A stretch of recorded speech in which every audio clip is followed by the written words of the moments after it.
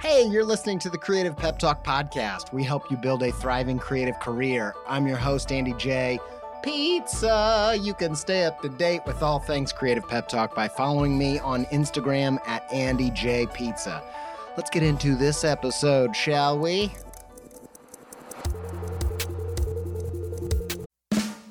I really needed to rehaul my website. I was talking to some web people, looking around, and I got intrigued by Squarespace's new Fluid engine, partially because it just sounds cool, but also because it allows you to drag and resize and layer up anything you can imagine. I dove in, rebuilt my site. It's the most me site that I've ever had. I just absolutely love it. Launched it. Got such a great response. Some industry illustration and designy peers even reached out and was like, hey, who coded this thing, man? I'm like, y'all, I did it by myself. No coding with Squarespace's new Fluid engine. I told him, like, you should go check it out. You're going to be surprised with what you can do. And I built this thing before Squarespace reached out to sponsor the show. So I was like, boom, easy peasy. I was going to tell you about this new site. Anyway, go check it out, andyjpizza.com, if you want to see what I did with it. If you want to try it yourself, make a site that's totally you, where you can build a portfolio, sell content and courses and all kinds of other stuff, head to squarespace.com for a free trial. And when you're ready to launch, save 10% off your first purchase of a website or domain with promo code PEPTALK, all one word, all uppercase.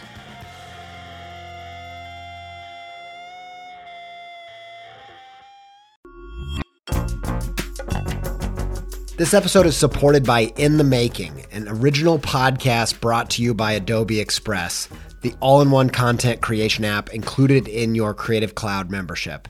If you are trying to boost the YouTube, TikTok, Reels content side of what you're doing, one episode of In the Making that I think will be super useful to you is their episode with John Ushai.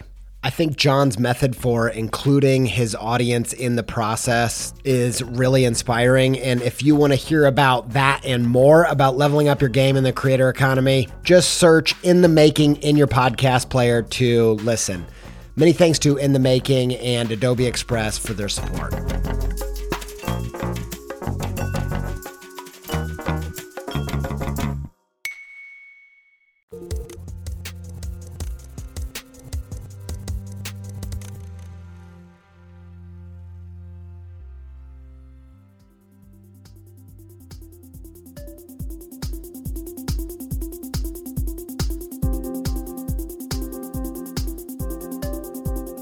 Today on the show, Creative Worlds Collide, we have guest Austin Kleon. I feel like Austin is kind of my creative cousin who's cooler, more well-read than me, calmer. I'm like the hyper alternative of this guy.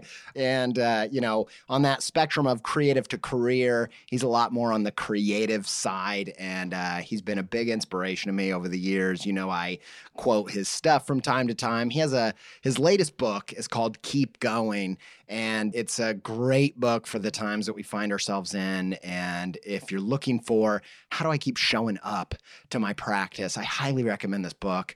There's tons of good stuff in there. I just got to a part about not being obsessed with numbers as a creator, which we did an episode about that recently. And I think everybody's feeling the pain of the social media rat race, and tons of good stuff to recenter yourself as a creative in that book. This conversation was so cathartic to me. We talk a lot about just how complicated it is to be a creative fan of anybody anymore. It's a difficult thing, and how do you work through that? We talk through some really big questions. I don't know if we get answers, but I do think there's a ton of insight that Austin brings to these topics. And we also talk about how to find creative diamonds in the rough times that we're living in, dumpster diving into the cultural garbage and kind of becoming a refinery, how art can be transcendent, which I was pumped that Austin was using words like that, because I feel like that's, he's usually a little bit reserved in those kind of words. And I don't know. I think we bonded over the overlap in our creative philosophies, and I think you're going to get a lot from it. Here he is, creative powerhouse, Austin Kleon.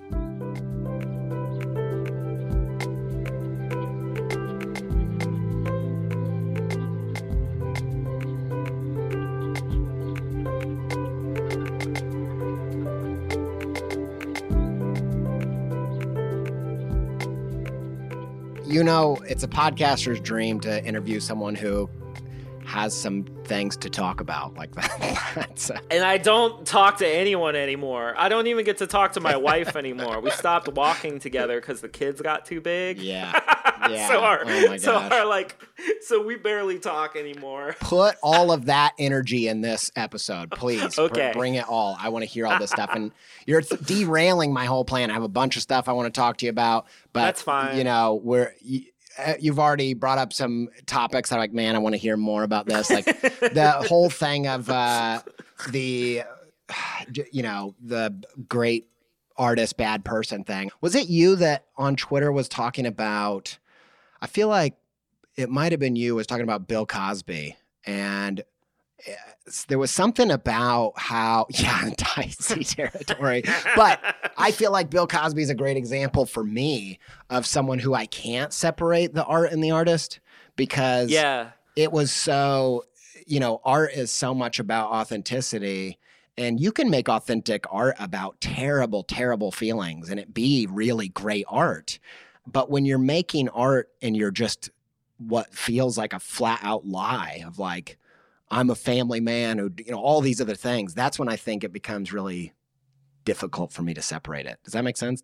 I feel like maybe you spoke on this at some point. Absolutely. Well, I think comedians are really difficult because you have to listen to them. Their whole art is them, is their voice. It's the same reason that it's incredibly hard to watch Annie Hall now. Right. Because you have to look at Woody Allen. Yeah. I mean, if Woody Allen was behind the camera, like Chinatown is a little bit easier for me to process because I don't have to look at, there's that one scene with Roman Polanski, but like what I'm saying? Yeah. Like there's something about comedians where they're creating, even if they're creating a persona, you have to listen to their voice. And so you're aware it's them the whole time. Yeah. The problem with someone like Cosby is that I feel lucky that I listened to that Cosby stuff before I knew, because now I know the connections. Yeah. When I listen to Bill, the thing I worry about is history. Mm-hmm. And I worry about young artists not being able to trace their roots because they won't allow themselves to explore some of these people that came before, just because they're not, we're not supposed to listen to them anymore or look at them. So, like, for example, if Chris Rock, if you're a young person, a young comedian or something, and you're listening to Chris Rock and you love him, but you don't listen to Bill Cosby, you don't know where that's coming from. So it's very, it is very, for one thing, you could just listen to women and a lot of this gets cleared up. That's always my advice to artists these days is like, start listening to women a lot more, and then you don't have to worry about, because of course there are women art monsters too, but there are fewer of them on the whole. But I think what's weird now is that our consumption has become so public now. We're supposed to kind of like tell everyone what we're listening to and what we're reading and what we're watching. And I know that's a big part of my practice, is being open with people about my influences. But I really see a time in which some young up-and-coming artist is sort of binging on this forbidden fruit, who like there's some artist somewhere, some young artist somewhere that's like, digesting some of this stuff and consuming it, and they're taking the good bits, and they'll weave it into something new. And this is a very romantic idea, but I feel like in the future, or even in the very recent, present, there are going to be people that consume things that they're not supposed to, and they're going to glean and steal things from those things, and they're going to take them, and it's going to feel totally new to people because they don't know where it comes from. Yeah, you know? Definitely. So I could see like some young artist like totally stealing Woody Allen moves, and then giving it to us in 10 years, and people are like, I don't know what this is. Young people being like, what is this? This is cool. You know what I mean? 100%. And in some ways, there would be a sort of Robin Hood justice to that, right? Yes. Because Woody Allen took so much from the people that came before him, but then he became this like sort of rotten link in the chain. And so I don't know, maybe there's a healing element to that if the people who come after these quote unquote bad men, if they can kind of take their influences and push them forward into the future, maybe some of that rotten lineage gets repaired. Yeah. I don't know for sure, but these are the ideas. This is what I think about, all day. I love that so much. And that requires the courage to go wade into that kind of territory. And it reminds me of, I'm very fascinated by this idea that the hero is only born when they have the courage to disobey their masters. Like, that's a thing I think a lot about, because when I called myself Andy J Pizza and changed my last name, not legally, but online, that was just something that I thought my heroes would hate that. Like, they would think that was the dumbest, cheapest, I just know that's just not their flavor, but it's just true to me. Like, I'm a goofball and all that stuff. But it reminds me of something I've been thinking a lot about, which is, going into my childhood and thinking who were the biggest influences on me, and how do I want to carry the torch past what they did. One of the biggest influences on me is Ace Ventura and Jim Carrey. Like, that movie changed my life. And I thought about it changed my life because it was a different picture of masculinity. It told me that, what's all this real, how you're so weird can actually be this amazing thing. And I watched people like my dad and my mom and everyone I knew just love this person that was clearly weird. And I'd always felt super weird. And it made me feel celebrated and accepted. And yet, looking back on that movie, it's pretty, transphobic as a movie. Like, it wasn't inclusionary of all kinds of people. That it maybe made me feel like accepted, but that work was not done. You know what I mean? Right. And so what do you do with it now? This is part of our work as artists, is to look back on our influences, to these things that were really formative to us, and to say, what do I do with this now? Like, what do I do with this? I mean, a really good example was Jeffrey Tambor, the actor from Arrested Development and Transparent. Yeah, right. I watched 2 of his acting workshops at South by Southwest, and they were 2 of the most amazing hours I'd ever seen. I mean, literally, and I've talked to other people who have seen these workshops. I mean, they were just wonderful workshops. And he said this thing that that became a mantra in our house. He said, worrying is not preparation. Worrying is not preparation. We used to say that. My wife and I used to say that to each other all the time. And we still do, actually. And when the stuff came out about him, I had this moment where I thought, well, what happens to these teachings? What happens to this wisdom that, I gleaned from him? And I just decided it's mine now. Yeah. It's mine. Worrying is not preparation. That's mine now. It doesn't have anything to do with him anymore, because I've taken it in, I've taken it into my life. It's become something else. It's become something more, meaningful to me. And so it's not his anymore. He doesn't get it. And so, it's like, gosh, I mean, I think especially children of the 80s, I mean, just watch an Eddie Murphy stand-up routine, and it's just half of it is the funniest stuff you've ever heard in your life, and the other is just, it's horrible. It's just the homophobia in that is unbelievable, and something like, But I think in some ways, he's an example of someone who went away for a while. And I think he's sort of, I don't know that he's atoning for it, but I think we have to also, who wants to get rid of Eddie Murphy in some ways? I mean, I'm thinking about his recent work and how much I love it. And who knows, he's coming back. Yeah, Dolomite, or like he's doing Coming to America is coming back, which I just like, But it's but I think this is part of the work, and the work is never ending. I mean, as we evolve as a culture or devolve or whatever, you've got to constantly. I think for me, like a big example of this, particularly for readers and writers, is that the easiest way to understand this is to reread books. I'm someone who has preached over the past couple of years that people should reread, rewatch, re-listen to these things that had such a big impact.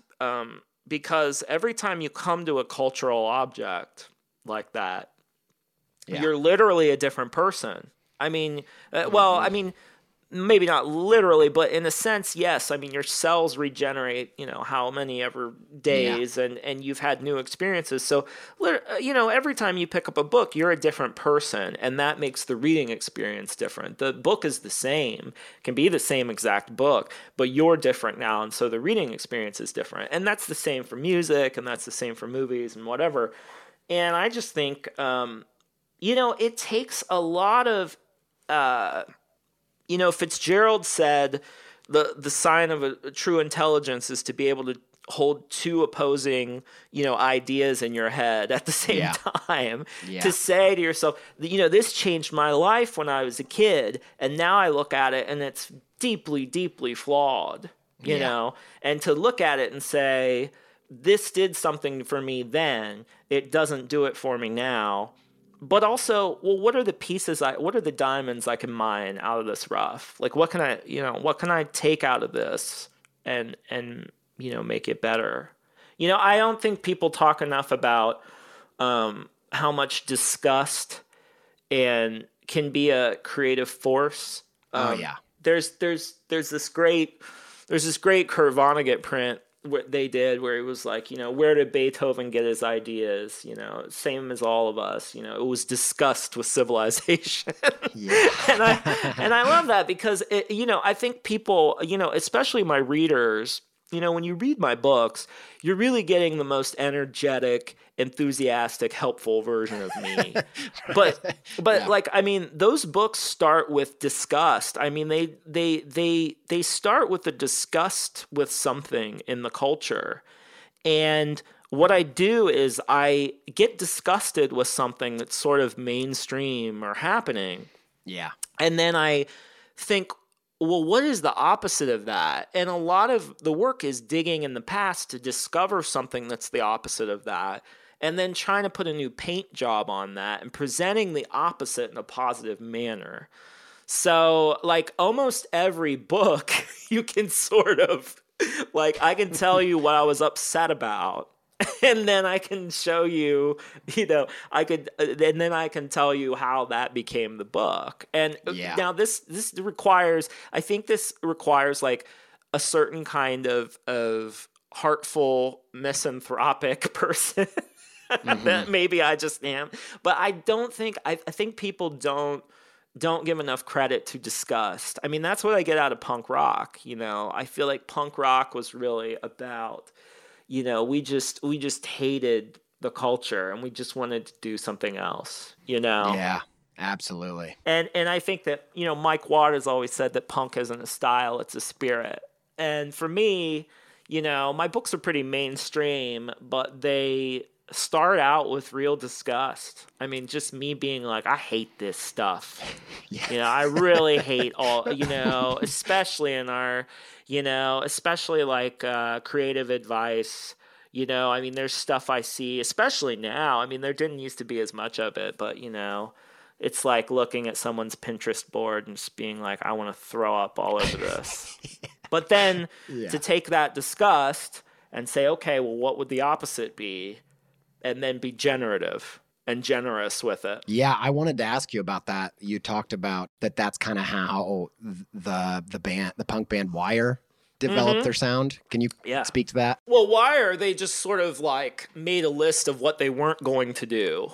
So when they got together, they were just like, I have to find I could actually find the exact list, but they just got together and they were like, no guitar solos, no Americanisms, whatever that means. I don't know what that means, but like, they literally made a list of what they weren't going to do in their music and what they came up with afterwards. No solos, when we're out of words, we stop, we don't rock out, we keep it to the point. It was just like this list of things they weren't going to do. And then their sound came out of it. And so it was almost like, the things you hate become a sort of constraint creatively, where you're like, I'm not going to do this, I'm not going to do this, I'm not going to do this. And pretty soon you've set up some rules for yourself that actually create they're generative. You know what I mean? Like the negative, 100%. The opposite is what you can do. The shout nots, the 10 commandments that you give yourself, they become the creative constraint that you work around. And I'm a big proponent. I mean, I'm someone who believes that I just don't think artists who work without rules are I think it's very hard to make art without some rules for yourself, some sort of constraint. Absolutely. And if you think about punk, I mean, in some ways you think, oh, the spirit is no rules, but in another sense, it's a reaction to the dominant culture too. So yeah, I mean, I just think that can be such a powerful force. Yeah, absolutely. And it's almost a way of hacking what we know about ourselves, because you hear a lot right now about how you shouldn't congregate as a tribe or a political party or whatever around what you're against. You should congregate around what you're for. But it's almost like a way of using what we know that we do. We know that it is top of mind what we hate. That's just clear. But stopping there is not very creative as an act. And I think a lot about how anger is a secondary emotion. I think of it like the steam coming out of the teapot, as if there's something boiling over from inside you and it's turning into anger. Like, you should investigate that. At the bottom of that is not anger. It's not hate. It's some kind of love. It's some kind of justice. And it reminds me of Rian Johnson. I've heard that all of his movies start with something that he's angry about, and it's always something he's angry about himself. Yes. Like that, and he just pulls on that. He pulls on that thread. This is exactly what I'm talking about, and that is when I know that a book is here, is when I'm sufficiently angry at the culture. Yeah. So right now, for example, I'm very angry at dads. I'm very angry at this I'm very angry at this kind of, be a great dad movement. Like, I'm going to teach my kids, I'm going to blah, blah, blah. Cause it still is this, it's about me, Yeah. Instead of creating, it's about what I'm going to pass on to my children. It's still patriarchal. It's still like, well, this is what I'm going to be in my child's life and pass these things on.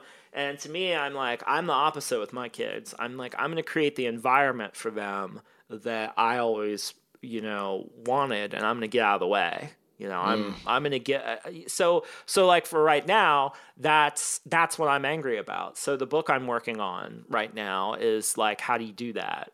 This opposite mode of, not thinking about, well, what do we teach these kids?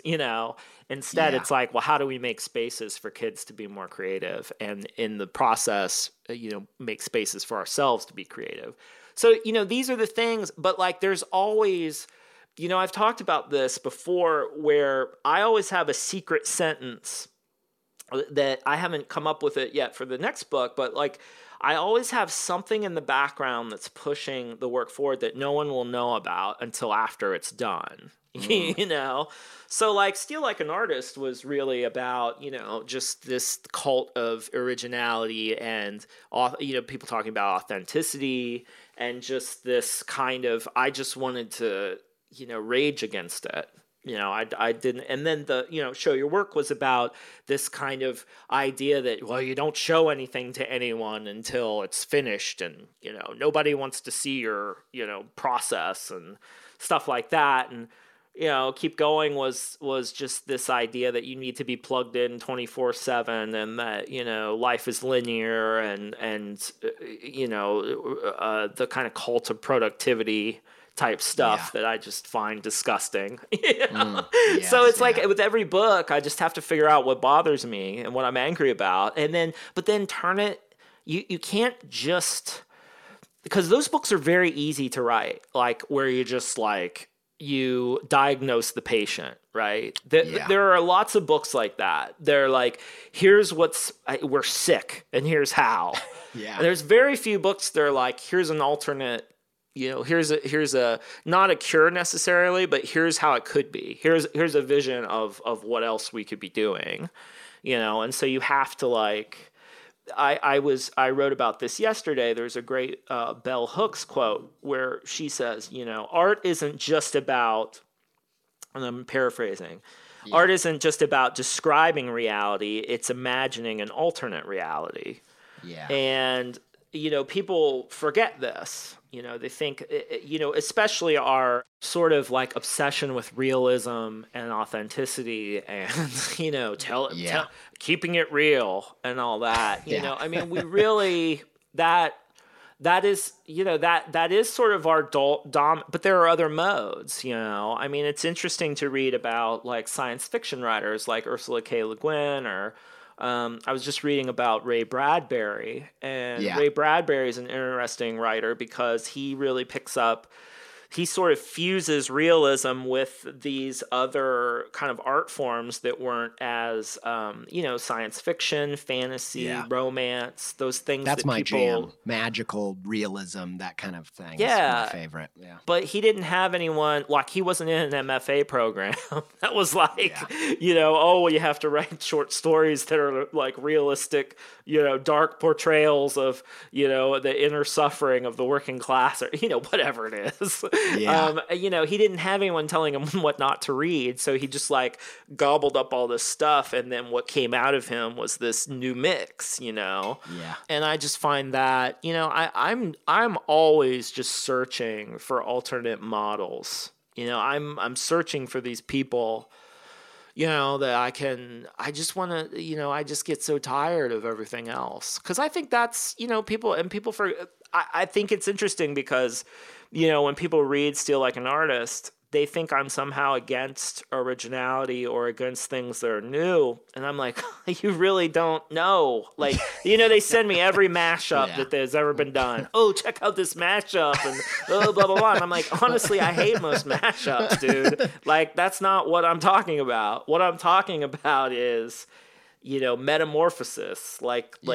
I always loved in Back to the Future where, like, Doc Brown would pull up in the DeLorean and he'd open the Mr. Fusion and he'd just throw garbage in there, and then that would fuel the car. I'm like, that's really my vision of what artists have to do. They have to kind of like dumpster dive and sort through the cultural garbage and become a refinery for some of this stuff. And what comes out of you is you become and it can kill you. I mean, like, some artists, it kills them. Yeah. I mean, it kills them taking in the culture that way. They become martyrs.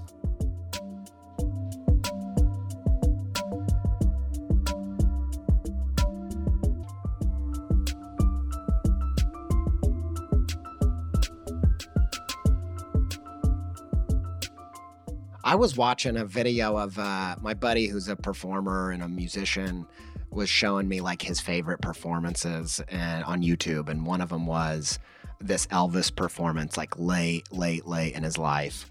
And that was what I took from it, was like, this is like channeling whatever this was killed him. Like he was like shaking, couldn't make it over to the piano. Like he doesn't know what the hell's going on. Then he starts playing the piano and singing, and it's like God has, descended into him. Like it's just, and he's like a totally different person. And you just feel like, man, was it just like so much of that translating, so much of that, I don't know, channeling of taking the shit and turning it into something different. Like, I don't know. It must, where some people down. I think it does, but I would position at the opposite of Elvis. I would say watch something like Amazing Grace, the Aretha Franklin documentary, because when you watch that, there's a different channeling going on. There's this strengthening spirituality to what she's doing. I mean, it really feels like, if you don't go to church. I mean, that's what I really believe, right? Like, I believe that there's a way to do it where it actually strengthens you. I do believe that. And if you want an example of how to do it, you watch Aretha Franklin, because and she's wrung out. You can see her afterwards. There is a toll taken, but it's the kind of wrung out that you get after working out. Not like going on a 3-day bender, Although I think it's so fascinating because I loved it. I was watching the Keith Haring documentary the other day, and it's an American Masters on PBS. Where's the Aretha Franklin one? That one I think is on Hulu. I saw it in the theater a few years ago. It was just incredible. But I think it's on Hulu right now, and of course you can get it like on DVD. But the Keith Haring documentary cracked me up the other day because the one guy, one of his friends says, the element that always gets underplayed in the Keith Haring story is the drugs. He was like, you cannot. He wasn't saying that the drugs were where the talent came from or anything like that, but he was like, you cannot underestimate the sheer amount of drugs this young man was ingesting and having while he was partying and on top of the world. It was so refreshing to have someone, just say, well, there were an incredible amount of drugs involved here. Because that just doesn't get said. You watch all these documentaries and no one's ever says like, well, he was half off his gourd half the time, but we loved him. Golly. I think that unfortunately is the case often. Again, though, this is the thing that I want my readers, I want the culture to acknowledge, is not to wash away anyone's sins, not to forgive any bad behavior, but just to understand that we come to art to be our best selves. Like we make art in an attempt to be the best versions of ourselves, and we come to art to try to have a transcendent experience, right? We're trying to transcend everyday life. And of course there's a rough re-entry afterwards, but like it's the same for artists when they're trying to make. They are trying, you got to look up the definitions of these words sometimes because they get thrown around so much, but to actually transcend, to get up out of the muck of life and to make something out of it. I know it's romantic, but it's what it's here for. That's what it is. And it's the same thing, I think that's one of the reasons I love the Aretha Franklin documentary is because it's set in a church. And it has the structure of a service, and it is showing what transcendence is like, both for the artist and for the audience. And it is captured on film. But I just feel like we just forget this all the time. We think that, it's just so, it's maddening to me.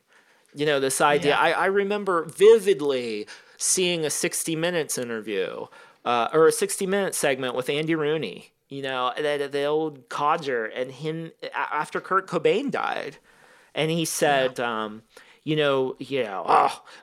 people, no one can be better. No one can be, no art can be as better as the person that made it. Was what he said, and I thought, you dumb old bastard. Like, have you not paid attention to the thousands of years of art history we have? I mean, you literally have hundreds of years of history showing the exact opposite. That it's incredible that these people made these transcendent works. I mean, you got someone like Bach who, I'll play Bach on the piano and it feels like someone scrubbed my brain with a Brillo pad. I feel incredibly clean and orderly. Bach was the furthest from someone who was clean and orderly. He grew up in this kind of thuggish world. It's amazing that he wrote this music that for church too, I mean, but that's the magic, that is, we're trying to get somewhere else. If if life was enough, we wouldn't make art. Yeah. If life was enough, we wouldn't make art. That's why we make it. It's not enough. We want something else. You had a quote earlier that reminded me of one of my favorite quotes. Paul Klee said that art is not to reproduce the visible, but to make visible. And I think it reminds me of what you're saying, where when you transcend in your art, and by the way, if you can't be romantic about art, I don't know what you can be romantic about. But if you transcend in art and you're showing what could be, not necessarily what you are, that is a method in which you can push the culture and humanity forward. Yeah, there was a guy that tried to argue with me on Twitter before we got on, and he was he responded to the Bell Hooks quote, and he said, well, that's just like Brecht said, art isn't a depiction of reality. It's a hammer that shapes reality. And I was like, no. That's not what Bell Hooks is saying. Reread it again. Bell Hooks is saying, the quote is we don't just depict reality, we imagine an alternate reality. She's not talking about shaping, hammering. That's such a macho man thing to say, right? Oh, let me shape reality with my art. What a bunch of horse shit. Right. What she's saying is we're imagining an alternate universe. And if you think about it, you can portray an alternate universe that you don't have the tools to have happen in real life. I mean, the delusion that art can change life, it can, but it doesn't do it directly. I mean, it's not a hammer that shapes reality. Yeah. It's, you know what I mean? And I was just, it's so funny, but I have a policy. I don't argue with strangers on the internet, but it's such a fundamental difference. Language matters. Little tweaks to general ideas, they matter. But to me, it was like the difference of someone like, some great, great man Bertolt Brecht thing versus Bell Hooks, which, is just, it's so much of her writing is influenced by, Black feminism and just not having power. And so to me, it's like, get it here. We're talking about, it's not about shaping reality. It's about alternate reality, imagining another, because then even if it's not even possible right now, at least the image is there and you can transfer the image, and the image can do something to people's minds. Yeah. And I also, this whole discussion reminds me, I don't remember where I heard this, but I heard of a culture that their eulogies are kind of the opposite of ours, where our eulogies are almost, no matter how horrifying or horrible the person was, our eulogies are, this person changed the world and he, whatever it was, it's always the greatest hits, right? And we're so appalled if we face the reality that they're complicated or whatever. This other culture, which I wish I have to find what the reference is, they go tell the whole story. They tell every single thing, bad, good, indifferent. They just tell the whole story, and you ride the roller coaster. But by the end, when you know someone's story, you love them. You have empathy for them. I think attention is love. And when you've learned someone's story, you've paid attention to them. Yeah. In a fundamental way. I wrote my first obit this year for my Aunt Becky, and I thought a lot about how we know a person and what we say about them later. There was sort of the official obituary that I wrote for her, where it was kind of, this is what the family wanted to say. These are all the biographical details that you have to get right. I mean, there's really an art to obit writing.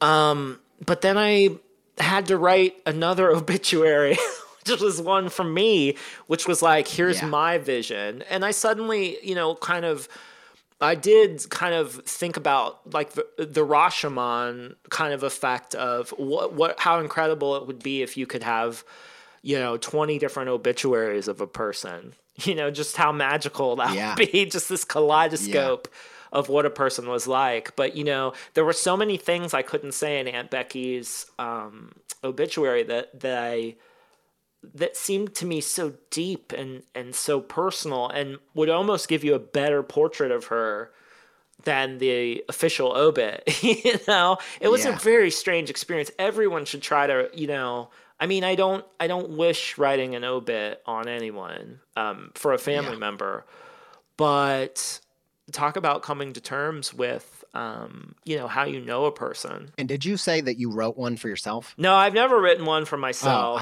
I thought you said that. I thought, man, that's a creative prompt that could do some things. I don't know. I think about death a lot. I read a lot of obituaries, but I don't think a lot about how I'll be remembered. Sure. I don't, legacy to me, people ask me every once in a while. I'm like, first of all, I'm not important enough to care about legacy. But the second thing is I have children now. And once you have kids, I mean, I think the child-free life looks wonderful, and I am totally into it. Like, I tell people, hey, man, you can live a beautiful, full, wonderful life without children. But there is something about, once you do have them, you sort of like, it's kind of like, well, this is kind of what I left here, These kind of, and I always feel like it's weird when people talk about their books as children. I'm just not. I'm like, so they turn on you at one point? Like,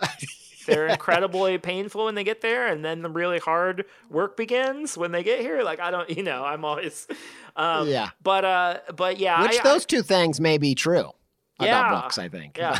I'm not saying that, that it wouldn't be a good exercise to write your own obit, but for me, I just think obituaries are about life. They're just about, when I read obituaries, I'm always just like, how did this person do this? Like, wow.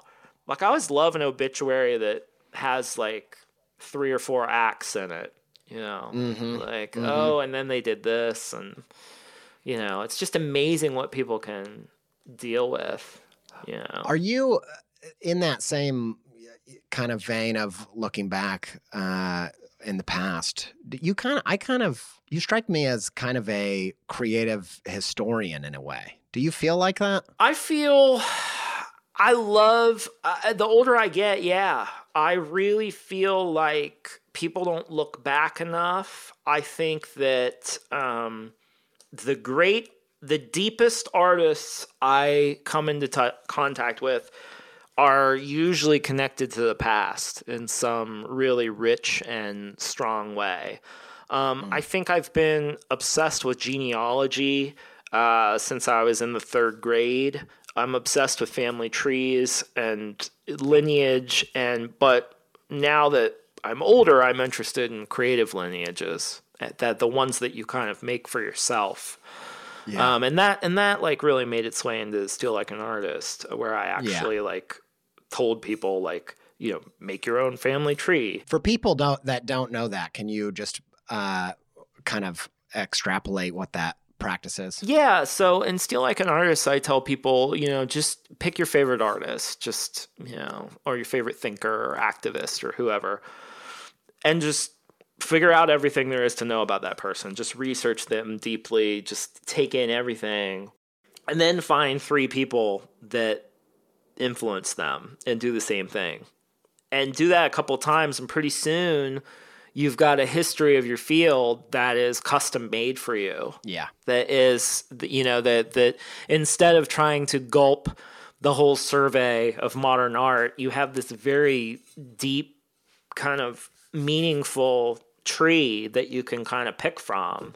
And to me, that and if you do that with a bunch of your favorite artists, then you've got even more interesting root systems going. I'm obsessed with trees right now. I'm very interested. When you were talking earlier about getting out from under the masters, changing your name to something that would horrify your favorite artists. I was thinking about something Brancusi said, which he said, nothing. It was when he walked away from one of his mentors, and he said, nothing grows under big trees. When young trees are growing up, they sort of are shielded by these bigger trees. Other things are happening, but they don't shoot up towards the light because there's none to get. And I always think that's really interesting. But I think about root systems a lot. I think about like, where are you going to take from? I think a lot of people misunderstand the Steal Like an Artist thing. They're like, oh, well, let me look around at what everybody else is doing and I'll just take from that. And it's like, well, that's how to really just be derivative. The Steal Like I think actually Steal Like an Artist, I'm going to use this word. People are very turned off by it, but like in the true meaning of the word, I think Steal Like an Artist is a fairly conservative book in that it's interested in it's sort of interested in keeping the past around, which I think, it's about being a student. It's sort of this ethos of knowing what came before you and bringing those things up with you. Yeah. I think that the deeper your connection to the past is, the more you pull that stuff into the present and the more strength it'll have to sort of be launched into the future. I mean, that's just how I think about it. But I just think that, I have Fran Lebowitz on my brain because there's a new Martin Scorsese documentary about her I want to watch. But, she says she's so cranky and I love it.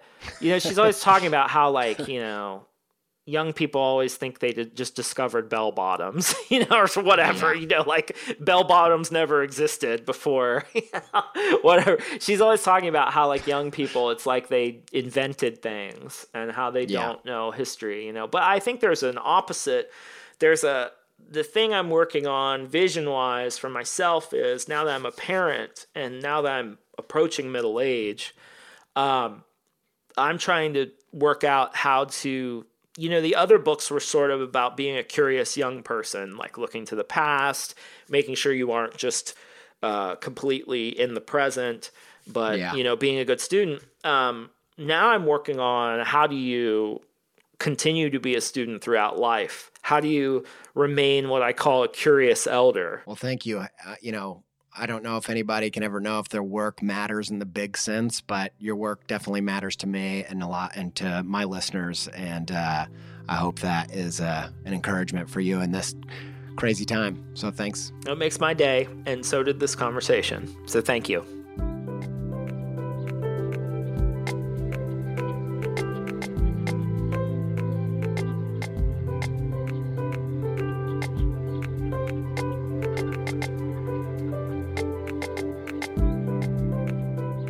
Massive shout out to Austin Kleon for taking time to have a long chat with me. It felt so good to just wax poetic around creative practices. What an inspiring person and deeply insightful about creativity. And he always is reminding me to recenter myself in the creative side of what I do and not get so distracted by the shiny objects around career and social media and all that. All that stuff, I think it's important. But I think Austin is a great continual reminder of what the most important side of our practice really is, which is the creativity. And he does such a good job of compiling the wisdom of so many creative greats. Go check out his latest book, Keep Going. It is easy to consume and deeply insightful. It's chock full of pep and insight. Thanks again. Hey, by the way, I have a new kids book out that I am freaking out about. I'm genuinely freaking out about it. It's called A Pizza with Everything on It. I am proud of this book. I know you're not supposed to say this, but I think this book is freaking awesome. The story is hilarious. It's written by Kyle Sheely and it's illustrated by me. And I'm so proud of it. I think it's a crazy kids book that is chock full with like little Easter eggs and all kinds of interesting tidbits. I cannot wait for it to drop. It's out in a few weeks. Go pre-order yours now. I would love it. It would mean the world to me if you went and got some copies and gave them to the kids in your life. They will make great gifts. Check it out. creativepeptalk.com/pizza and pre-order now. I so appreciate all of you who shared it. And we're going to keep pushing and get the word out for the next couple weeks. Parents, I'm doing a virtual drawing event with Mightier, the company that makes video games to help kids discover emotional strength. It will be hands-on. We'll be talking about how I use drawing to calm myself down, and I will be teaching them how to draw some of my invisible things. It'll be a ton of fun. We did this activity in a small group, and it was freaking awesome. It was so cool to interact with the kids. I haven't done much of that, and I cannot wait to do more, starting with this event on April 14th. The event is free, and you don't even need a Mightier account, but the spots are limited, so go register at mightier.com/pizza today.